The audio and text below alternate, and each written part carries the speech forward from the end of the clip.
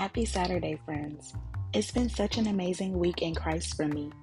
As I write that, I realize that I have never really said that before and how it has encouraged me to have more days, weeks, months, and years with this feeling.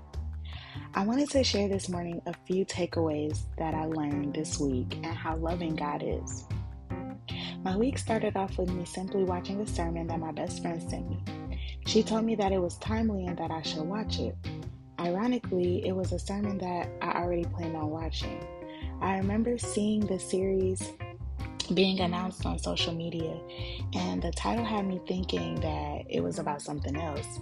However, when I listened, it was about something completely different, but something that I indeed needed to hear. After I finished the sermon, that amount of peace and comfort I felt in Christ lasted me for a few days. I was on this high in Christ. I felt seen by God. I remember saying to myself, God, you're Elroy, the God who sees me. Moving forward to the middle of the week, I was at church and it was giving time.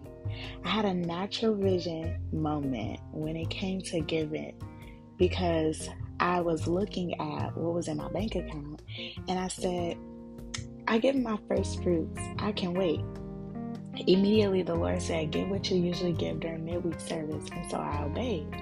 And I immediately had this thought that someone will bless me with some money out of my obedience. An hour later, that very thing happened. It reminded me that it pays to obey. Towards the end of the week, I ran into a situation that God had already previously told me how to handle. And in the beginning, I obeyed, even though I didn't fully understand. I then went and undid what God told me to do, and then went back and redid what He told me to do, all to be in this place of not feeling accepted, something I could have avoided if I would have just obeyed and went on with my life. I just always have to know the whys to everything, and that is what I'm learning that I need to let go of. God is still working with me in that area.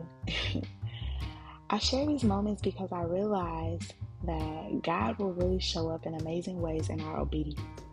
God will be everything you need Him to be and more in and out of obedience. But He shows up mightily when we are obedient to Him and when we seek Him. God will never leave nor forsake us, but the manner in how He shows up is dependent on us.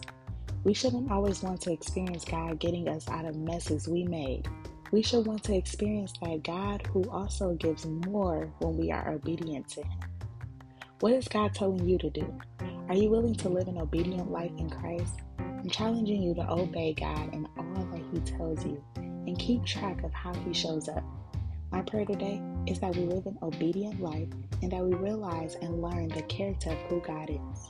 With love, yours truly, Eric.